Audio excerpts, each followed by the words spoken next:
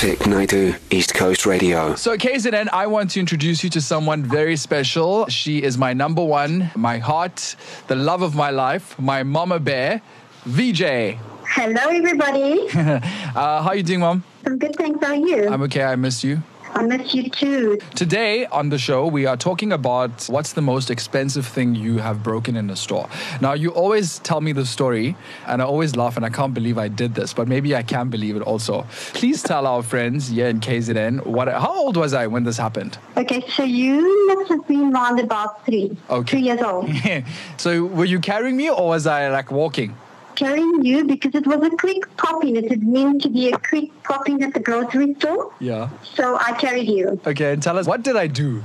All right, so like I said, we needed to do a quick pop-in at the grocery store, and I decided to pop past the baby food aisle because I wasn't sure if I had picked up a cereal for you. I picked up a cereal for you, and that's when you decided to do a bit of your own shopping. Yeah. Believe it, you did. So you reached out and grabbed a bottle of pure teed baby food without me noticing, and I didn't even realize that it's something that you would do.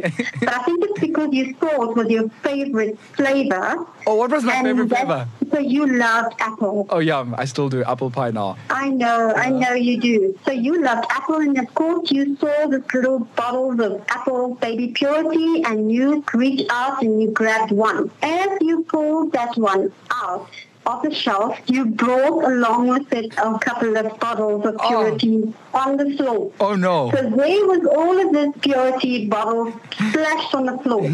Yeah. And everybody was like looking at us and like, wow, did this really happen? And that's what I'm asking myself. And of course, the supervisor came and she looked at the damage that was done.